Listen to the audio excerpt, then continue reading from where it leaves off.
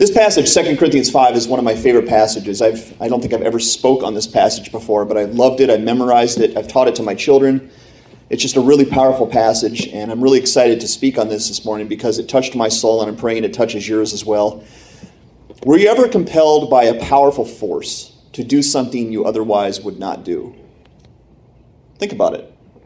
Did something ever compel you to do something you otherwise wouldn't do that doesn't really line up with your character? Well, I'll give you a few examples from my own life, okay? I'll give you a couple small examples. I don't like traffic. Anyone else really don't like traffic? Now, I have two options when I come to work and come back from work. I can take either Interstate 81 or I can take the Pennsylvania Turnpike. Which one do you think I take? 81. No. 81 is always traffic, especially the time that I leave. So I take the Turnpike, and it costs a little bit of money, and I think it's worth it because it keeps my sanity. Aren't you glad you have a sane pastor? So I hate traffic that much, I will take the Turnpike no matter what. Even if one day I missed it, I was like just fiddling with the radio or something and I missed it. And the normal person will go, I'll just take 81 then. No, I turned around. Got back on, and then got back on the Turnpike. That's how much I hate traffic. I love coffee. Any coffee lovers out there? I know you guys love coffee, right? So when the deacons sat down with me and said, hey, we're looking for a pastor. We think you'd be a good fit. What do you think? And I said, I don't know, guys. I don't know. And they said, there's a Dunkin' Donuts across the street. And I said, okay, I'll do it. And so that's why I'm your pastor today. It's because there's a Dunkin' Donuts across the street, so we can never leave. I'm teasing a little bit. I don't like heat. I told you I'm a real big fan of fall and cool weather. I don't like heat. And so Janine and I, we've moved several times in our life, maybe close to 10. I don't know why we keep moving. But the government's chasing us or something. But we keep moving, and every time we move, we're looking at a house, and I don't know what would be in the top 3 of your list for things that you would look for in a house. 2-car garage, big, nice, open concept. What do you think, Janine? What would be on the top 3? Place for children to be crazy. Central air. Central air is one of the first things I ask about. And she's like, really? Central air? It's like, that's the first thing I want to know. Does it have central air? I don't have central air now, so I'm a little bit more compliant than it sounds. But I love air conditioning. I love being cool. I also love kids. I love children. As you can't tell, I really love kids. And so I'm willing to embrace a lifestyle of people calling us freaks. And I think one guy called me Jim Bob Duggar. And that's okay with me because I love kids. I love a big family. I always wanted a big family. See, you do things in life, right, that you're compelled to do because something means something to you. Well, there's another time in my life where I've been compelled to do something, and it was the first time I fell in love. And her name was, no, I'm just teasing. Janine was the first time that I fell in love. And when I met Janine, I told you I dated a few times, my college years and things like that. I was never that into it. I didn't really care if it worked out or didn't work out because I wasn't in love. And so when I met Janine, something changed in me, something clicked, and I started to become a different person than I was before. And I started to date Janine, and suddenly I was focused on this relationship. I was zoomed in. I thought this was important. I wanted to give time and energy and things like that to it. And I had never thought of that before. When a girl dumped me in the past, it was always like, whatever, more fish in the sea, right? But then I met Janine, and it was completely the opposite. I was focused. I was zoomed in. I was determined to make this happen. And that was never my lifestyle at all. I was getting creative with dates and things like that. I wanted it to be fun and creative. I got jealous. There were a couple other guys hanging around Janine, and I'd be like, yo, broski. No, I didn't do that. But I did find myself getting jealous and things like that. I had never felt jealousy before. Seriously, I had never felt jealousy before. I didn't care. And now I cared. I started to get disciplined with money. I was a better dresser. I started caring about how I dressed. I was kinder. I was more flexible socially. I started liking cats because Janine liked cats and wanted a cat, and so I got a cat, and I was a cat guy all of a sudden. I started chewing with my mouth closed. I stopped waxing my eyebrows. No, I never waxed my eyebrows. But those things don't, Janine doesn't like those two things. I started watching chick flicks. I started memorizing chick flicks without knowing it. Pride and Prejudice. When we got married, we made a budget for our family, and one of the lines of budget was ice cream. Because Janine likes ice cream. Some of these are jokes, but what I'm basically telling you is that I started to do things and act in a certain way because I was compelled by my love for Janine. and her love for me. And we're going to look at something like that today. We're going to call this lesson today Compelling Love from 2 Corinthians 5, verses 14 to 15. If you're there, join me, and you can look on the screen as well. Paul, writing, the Apostle Paul, says, "For the love of Christ controls us, because we have concluded this, that one has died for all, and therefore all have died. And he died for all, that those who live might no longer live for themselves, but for him who for their sake died and was raised." We have a really simple outline today, okay? A really simple outline. 3 things we want to look at. Number 1 is, does the love of Christ compel you? Does his love compel you? Number 2 is, we all have died. We all have died. That's the second thing we're going to look at. And number 3 is, are you living for him? Does the love of Christ compel you? We all have died, and are you living for him? Because we get those things right from the text. That's exactly what Paul says. So number 1, does the love of Christ compel you? Or we can use the word control. I used a simple illustration. Haddon, come on up here, buddy. Typically, I like to use my son for illustrations. This one's really simple and really dumb, but it's hopefully going to stick in your mind for something that is kind of talking about. You guys know what the word control means, right? Haddon, we did this at home, so we've had time to practice. Haddon, I want you to take my hand, and I want you to control my hand, okay? Well, the first thing I want you to do is I want you to give everybody a thumbs up with my hand. All right? You guys probably can't see that. I want you to wave at Grace. She waved it back. Okay, I want you to high-five my other hand. Good job. Sit down.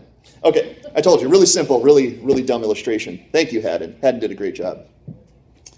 He was controlling my hand. And the first question we want to look at today is, does the love of Christ control you? Does it control you? Because that's what Paul says. He says, as a statement of fact, for the love of Christ controls us. Think about some compelling motivators people use in their life. Okay, what are some motivating things that people have in their life? The general person that motivates them to do things and make decisions. I thought of 10, and I'm sure there are more than this. Number 1, people are compelled to be right. People want to be correct. And that's an honorable thing, to be right and to be correct.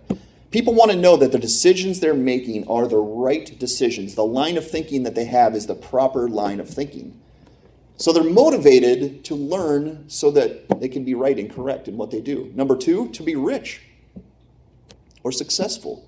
People are motivated all the time by that. To be rich and successful, therefore they go to work, therefore they discipline themselves, they go to school, they strive for success, they try to climb the ladder because it's a compelling motivator to be rich and to be successful. Number 3, to be comfortable. To be comfortable. People love to put comfortable things around them because they simply want to be comfortable, right? I told you I don't like heat. I want to be around things that make me cool. And so, because it's a comfortable thing, it makes me comfortable. And people are motivated by the fact of wanting comfort in their life. Number 4 is to be healthy or to live long. To be healthy and to live long. Fitness right now is really big. If you watch TV at all, you'll see 1,000 commercials for fitness instruments and things like that. And you've heard the old adage, no pain, no gain.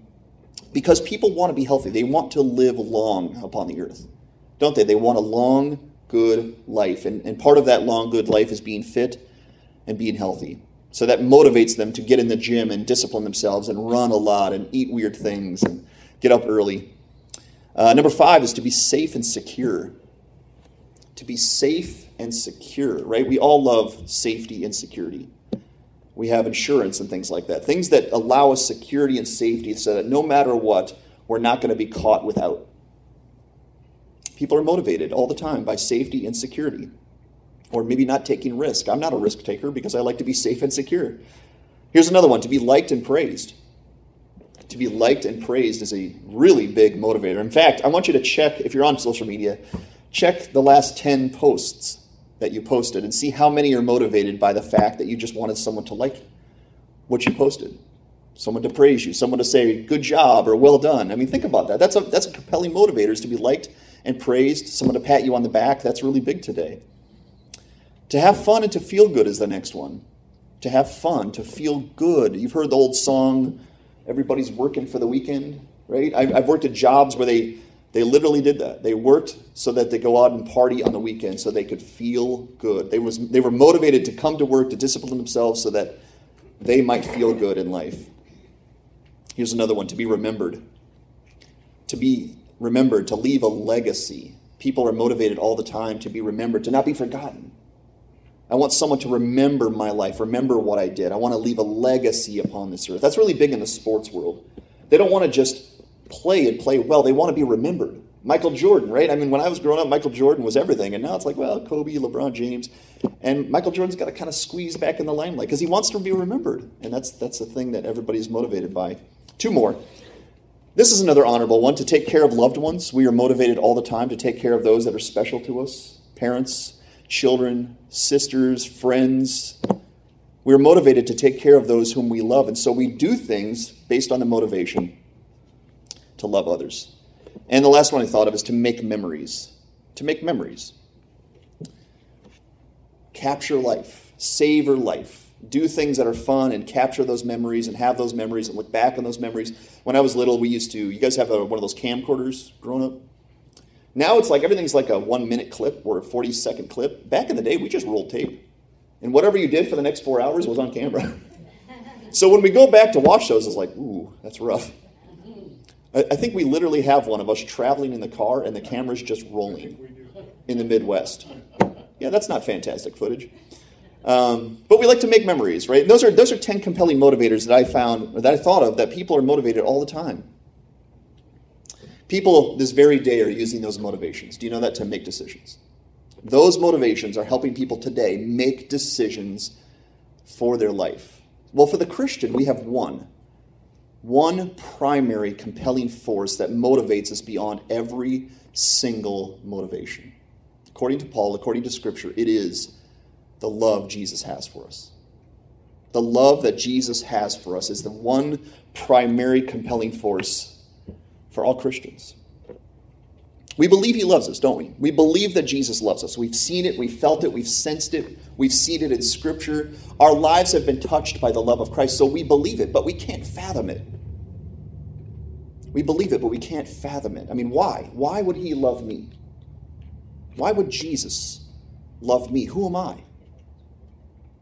I know what I've been. I know what I've done. Why would Jesus love me, or how could Jesus love me? At age 26, I was blown away by the fact that Jesus could still love me, because I knew what I was, I knew what I had done, I knew what I deserved, and it wasn't love.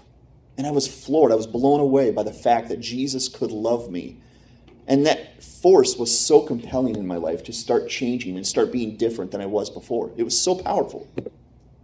When we first grasp the truth that Jesus loves us, we're overwhelmed by it. Remember the first time you trusted in Jesus Christ. Wasn't there a fact of overwhelming love and power in your soul to say, man, I can't believe that is true. I can't believe this is real, but I believe it. The Bible clearly states it. John 3:16, God loved us enough to send his son to die for us. That's what it says. He loved us that much. Jesus loved us enough to endure the horrible sufferings of the cross for sins he never committed. Is that love, guys? That's the epitome of love. How do we measure a love that deep? How do we measure it? Can anything measure a love that deep? Can anything measure Christ's love? Can we explore his love long enough that we see one side of it where it begins or where it ends? Can we? Can we explore Jesus' love long enough and zoom out far enough to get a true glimpse, to get the entire picture of his love for me? Can we? Can we measure the love of Christ? And the answer is very clearly, we cannot.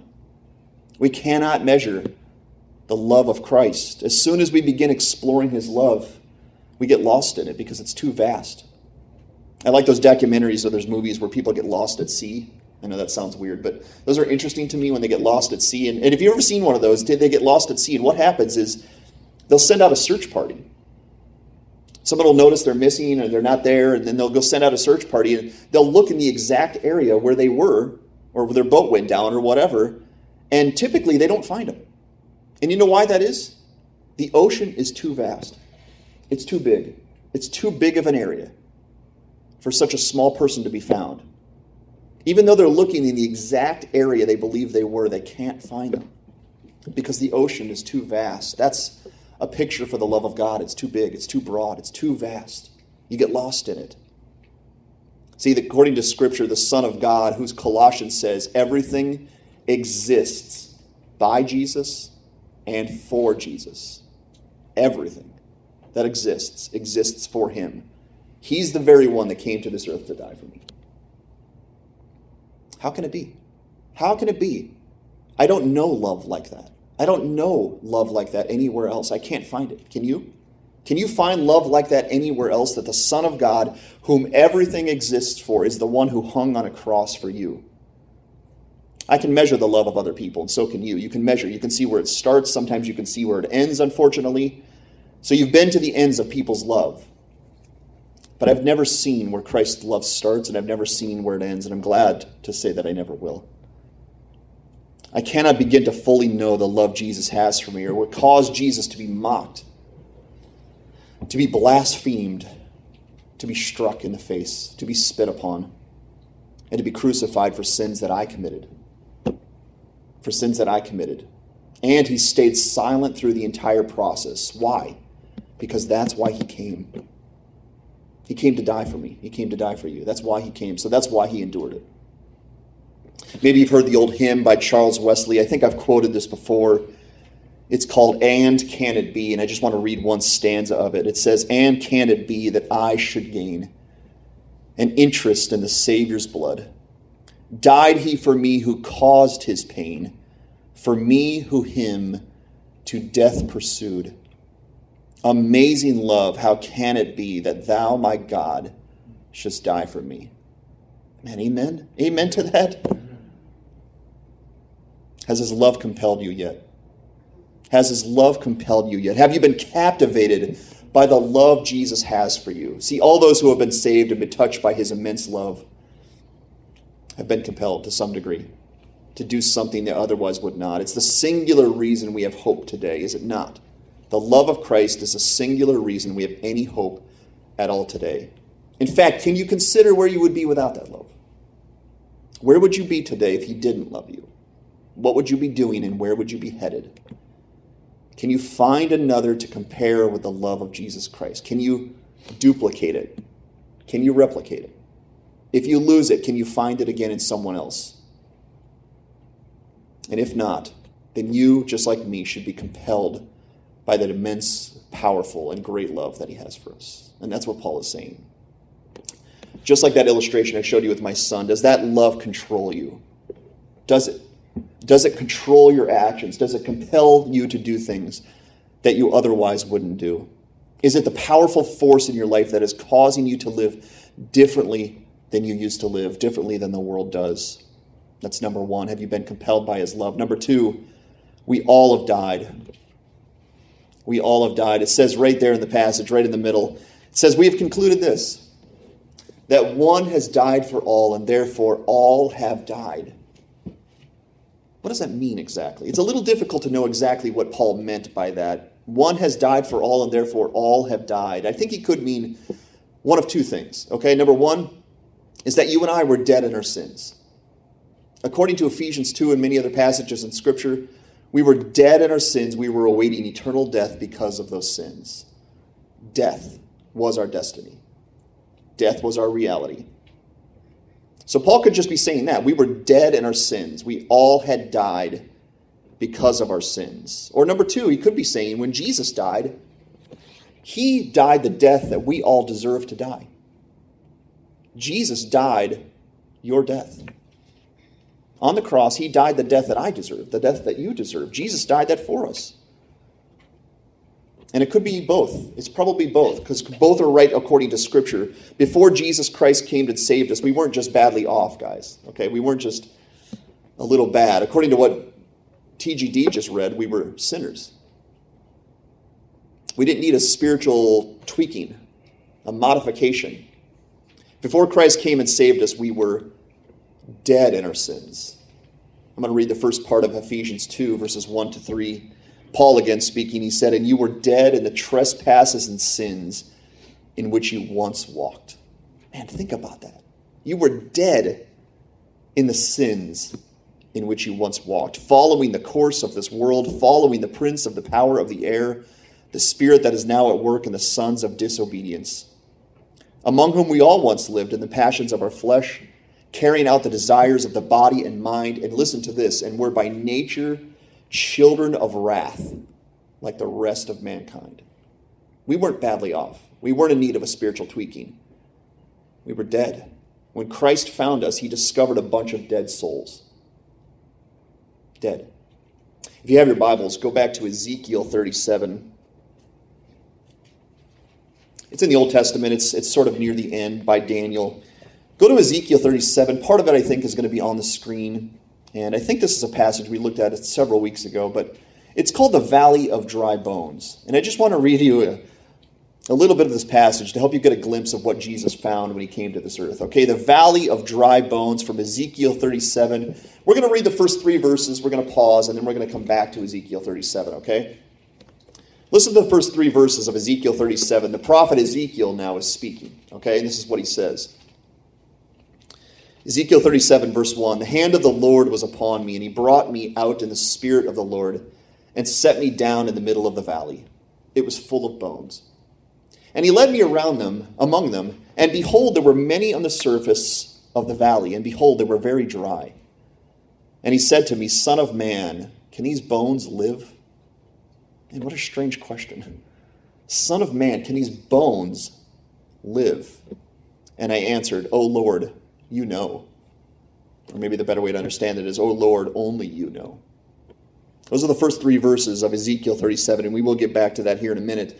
But that's a picture of what Christ found when he came to this earth. He found a valley of dry bones, dead souls. Sin had killed us. We were all under the power of eternal death.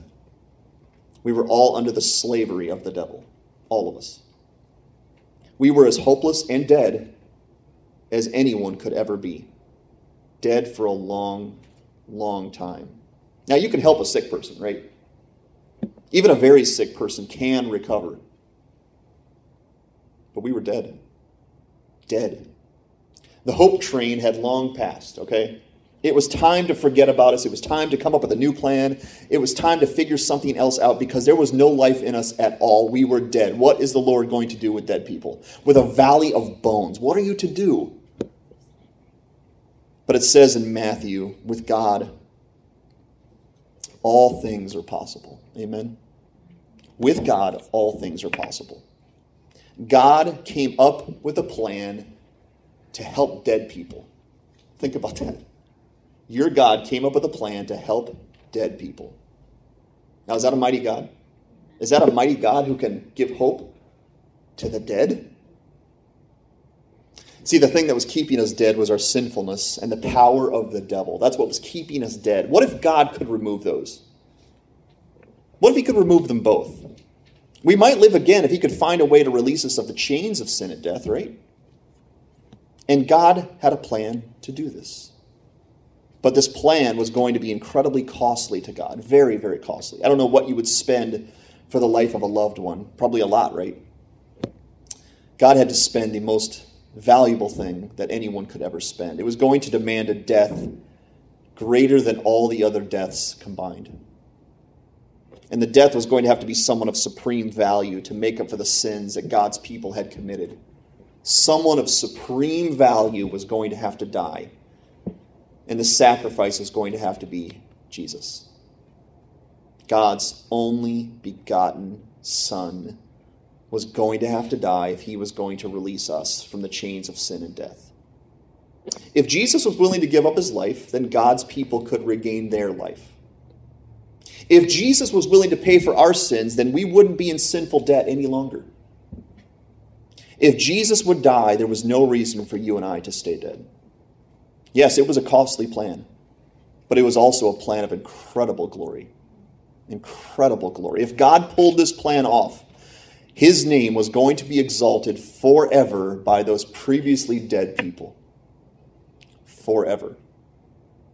The songs would never end. The praise would never cease. Those previously dead people who understood that and were compelled by that would never stop praising God. It was a plan of immense glory. And I told you, this plan, although it was costly beyond calculation, I can't calculate what it was to give up the only begotten Son of God. But God went through with the plan, and thankfully so did Jesus. They both said yes to Jesus dying on the cross so that you and I might be freed from the chains of sin and death. And now if you're in Ezekiel 37, let's finish the passage. Ezekiel 37, I'll pick up the reading starting in verse 3. And he said to me, Son of man, can these bones live? And I answered, O Lord, you know. Then he said to me, prophesy over these bones and say to them, O dry bones, hear the word of the Lord. Thus says the Lord God to these dry bones, behold, I will cause breath to enter you, and you shall live. I will lay sinews upon you and will cause flesh to come upon you and cover you with skin and put breath in you, and you shall live, and you shall know that I am the Lord. So I prophesied as I was commanded, and as I prophesied, there was a sound, and behold, a rattling. And the bones came together, bone to its bone. And I looked, and behold, there were sinews on them, and flesh had come upon them, and skin had covered them, but there was no breath in them. Then he said to me, prophesy to the breath. Prophesy, son of man, and say to the breath, thus says the Lord God, come from the four winds, O breath, and breathe on these slain that they may live. So I prophesied as he commanded me, and the breath came into them, and they lived and stood on their feet, an exceedingly great army. Wow. Then he said to me, Son of man, these bones are the whole house of Israel. Behold, they say, our bones are dried up, and our hope is lost. We are indeed cut off. Therefore prophesy and say to them, thus says the Lord God, behold, I will open your graves and raise you from your graves, O my people. And I will bring you into the land of Israel, and you shall know that I am the Lord, when I open your graves and raise you from your graves, O my people. And I will put my spirit within you, and you shall live, and I will place you in your own land. Then you shall know that I am the Lord. I have spoken, and I will do it, declares the Lord. Behold the power of your God. He has a plan for dead people. He has the power and the love to cause dead people to live once again. Or we started reading Ephesians 2. Let's finish that passage now. Ephesians 2. If you have your Bibles, turn there quickly. This is a passage you're probably more familiar with. But the first three verses are a little depressing of Ephesians 2. If that's where it ended, it would be pretty depressing. Let's now read verses 1 through 7. Let's get the entire picture. Ephesians 2, 1 to 7. And you were dead in the trespasses and sins in which you once walked, following the course of this world, following the prince of the power of the air, the spirit that is now at work in the sons of disobedience, among whom we all once lived in the passions of our flesh, carrying out the desires of the body and mind, and were by nature children of wrath like the rest of mankind. Verse 4, but God, being rich in mercy because of the great love with which he loved us, even when we were dead in our trespasses, made us alive together with Christ. By grace you have been saved. And raised us up with him and seated us with him in the heavenly places, so that in the coming ages he might show the immeasurable riches of his grace in kindness towards us in Christ Jesus. And amen. We have concluded this, that one has died for all, therefore all have died. A death has occurred. The death of Jesus. It's a tragic death, but it's a sacrifice full of glory. Jesus died, guys, so that our death would not be the end of our stories. Aren't you thankful for his sacrifice? Because that sacrifice is the only singular reason you're alive today. His death for you and for me. And thankfully, 3 days after Jesus died, just like the valley of dead, dry bones in Ezekiel 37, life came back into Jesus. You see, death can hold us down, but not the Son of God. Jesus conquered death. He victored over death. And now, here's what's interesting. Our death is linked to his death. His death is my death. And you know what else that means? If he died, I don't need to die. And what else is cool is that if Jesus raised from the dead, which he did, we too will live again. We too will live forevermore. If Jesus conquered death and we're linked to Jesus, my death has already occurred, and I will live forevermore.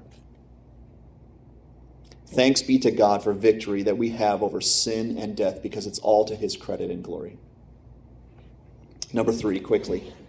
Are you living for him? Paul says, and he died for all, that those who live, listen to it, those who live might no longer live for themselves, but for him who for their sake died and was raised. Hopefully we've been compelled by the love of Christ once again. Hopefully we understood that we have died and we have found new life in Jesus by faith. Now the question is, now that we are alive again, what should we do? We're alive. What should we do? We have a new lease on life. We are free from the bondage of sin and death. Satan can't control us anymore. Death can't taunt us anymore. We are alive forevermore. We've been liberated. We are freed people. What should we do with this newfound life that we have? We found a cure for death. Can you imagine if the world understood that? If the world understood there was a cure for death, what a tremendous hope and treasure that is. Can you imagine what the world would do if they really understood that? There was a cure for death. We have this cure. We have this newfound life. And so what should we do with this newfound life? We have a few options, right? Number one, we could travel. We could travel. We could see the world. I mean, we don't have to worry about death any longer. I'm alive forevermore. What should I do with this newfound life? Maybe I'll travel. Maybe I'll go see the world, see what all the world has to offer. I'll see everything. I mean, even COVID-19 shouldn't scare those who have life forevermore, right? I'll go see everything. If I can get on a plane today, I'll go see what this world has to offer me. I'll take pictures of everything. I'll explore every nook, every cranny. I'll see whatever the world has as long as I still have time on this earth because I have newfound life. I should travel and see everything. That's an option. How about number two? Perhaps we'll check every item off our bucket list. Okay, we'll make the best thrills and the best memories out of this life. Every thrill we can find, every memory we can make. I mean, life has more joy to offer us than we have right now, right? Let's go get as much as we can. We have eternal hope. We have the big thing. Now let's go get as much temporary joy as we possibly can. We'll soak up the sun. We'll see what joy we can really get out of this earth. We'll make memories. We'll make thrills. We'll get as much joy as we can out of this place. It's another option. Number three, perhaps we'll strive for greatness. Okay, we'll scale the tallest mountains of life. We'll climb the highest ladders of ambition. We can't be held down anymore, guys. There's nothing suppressing us any longer. Why not fly to the highest of heights and gain all the success and greatness that we can? I mean, we should have the most confidence out of anybody in the world, right? Because we are alive forevermore. We're immortal. We are literally immortal. We will not die. When we die from this earth, we'll simply wake up in a new life and we'll live forevermore. So we'll have extreme confidence to accomplish anything that this world can give us. We'll strive for greatness. How about this? We'll learn great things. We'll become the wisest people on the earth. We'll gain wisdom. We'll turn over every stone and every leaf, and we'll become wiser than anyone that's ever lived before.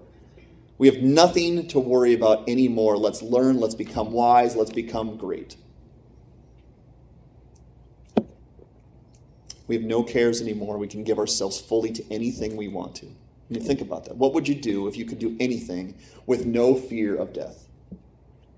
Would you travel? Would you make memories? Would you strive for greatness? Would you gain wisdom as much as you can? You see, but there's another option out there. There's one more option out there. See, all these options that we mentioned have to do with one thing: living for ourselves. That's what those all mean. Travel, it's all about me. Make memories, strive for greatness, gain wisdom. It's all about living for me. What can I get? What can I have? But here's the interesting thing about this world, about this Christianity, about this Bible that we're reading right now. There's one greater than us. There's one greater than you and I. He's greater than us, okay? The one who died for me is pretty special, is he not? He's pretty special. We just talked about how special he is. I have been compelled by the love he has for me. It's a deep, immense, broad, unsearchable love. I've been compelled by that love. Have you? I have conquered death by his death and his resurrection for me, which means I'm immortal. Are you? And the one who died for me is my Savior. He's my Redeemer. He's my Jesus. And he is the Lord of all creation. The Lord and the King of this world, the Lord and the King of the eternal kingdom, which will live on and on and on, is my Savior. Living to travel or to make memories or to attain success and to gain wisdom doesn't make the most sense when the one who died for me and created me has a purpose for me. And perhaps if we find out what that purpose is, we will be more fulfilled than we could ever be from this earth.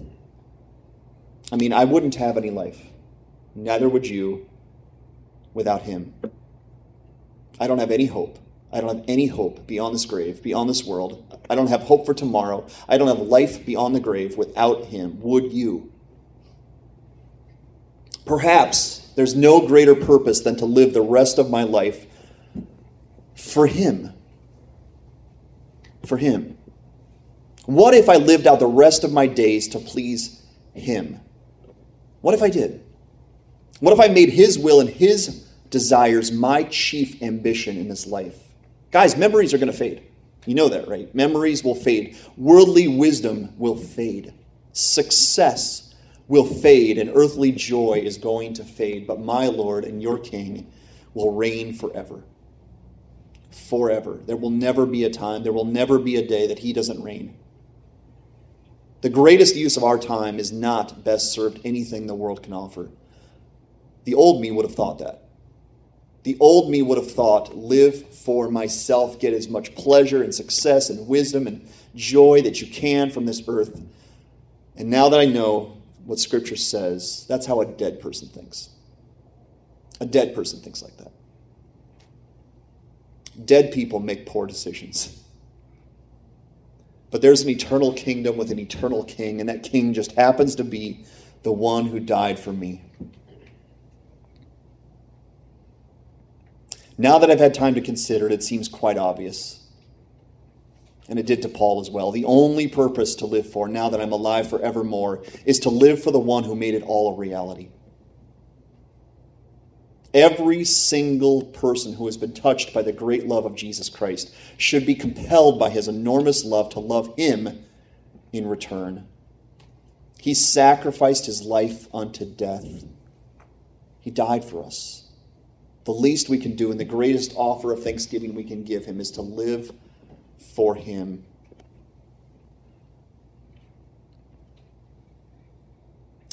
The question for all of us today is Jesus worthy of your entire life? Is Jesus worthy of your entire life? I mean, does that seem like a big sacrifice to give him your entire life? Does that seem like a big sacrifice to give Jesus your entire life? I mean, he became a man for you. He came to earth for you. He gave up everything in heaven for you. You were headed to a godless hell. He hung on a cross. He raised 3 days after that. He gave you eternal life.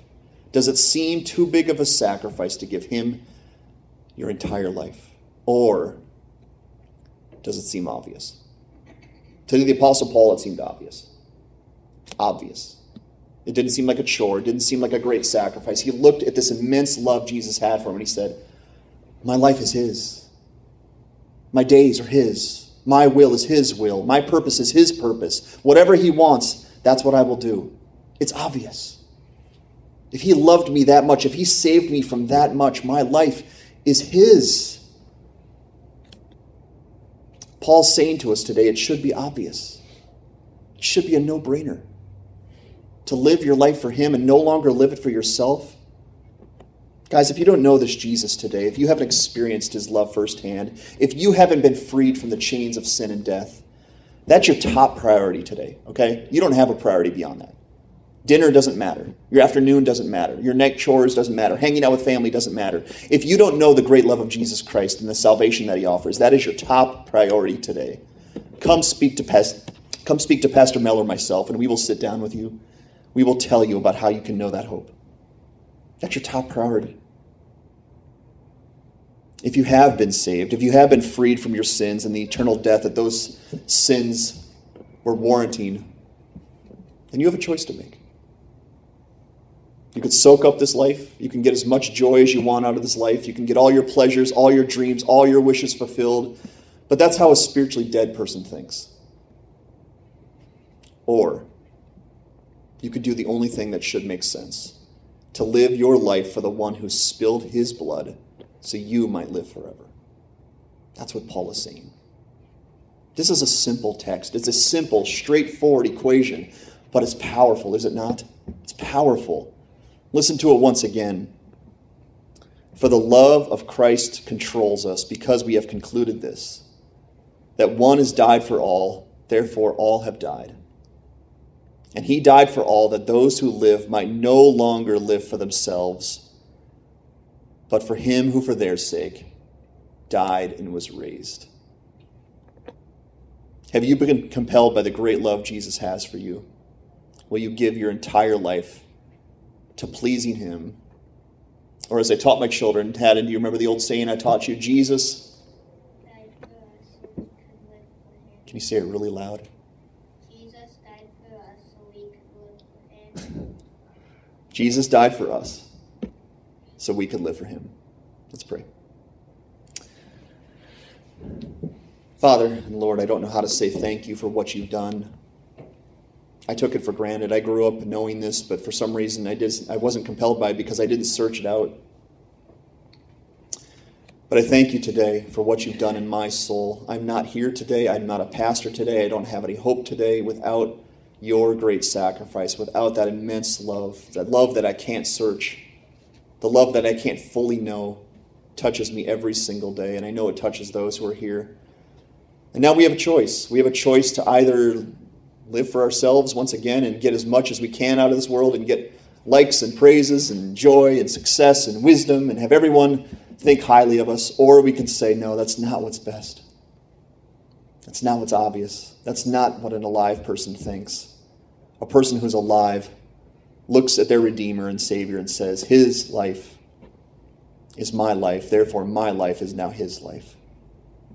Help us today, Father. Help us, Jesus, to make the obvious decision. Touch the souls who are in this room. And as we partake of communion, help us to glorify you for this great offering of sacrifice you've given us. We thank you and praise you in Jesus' name. Amen.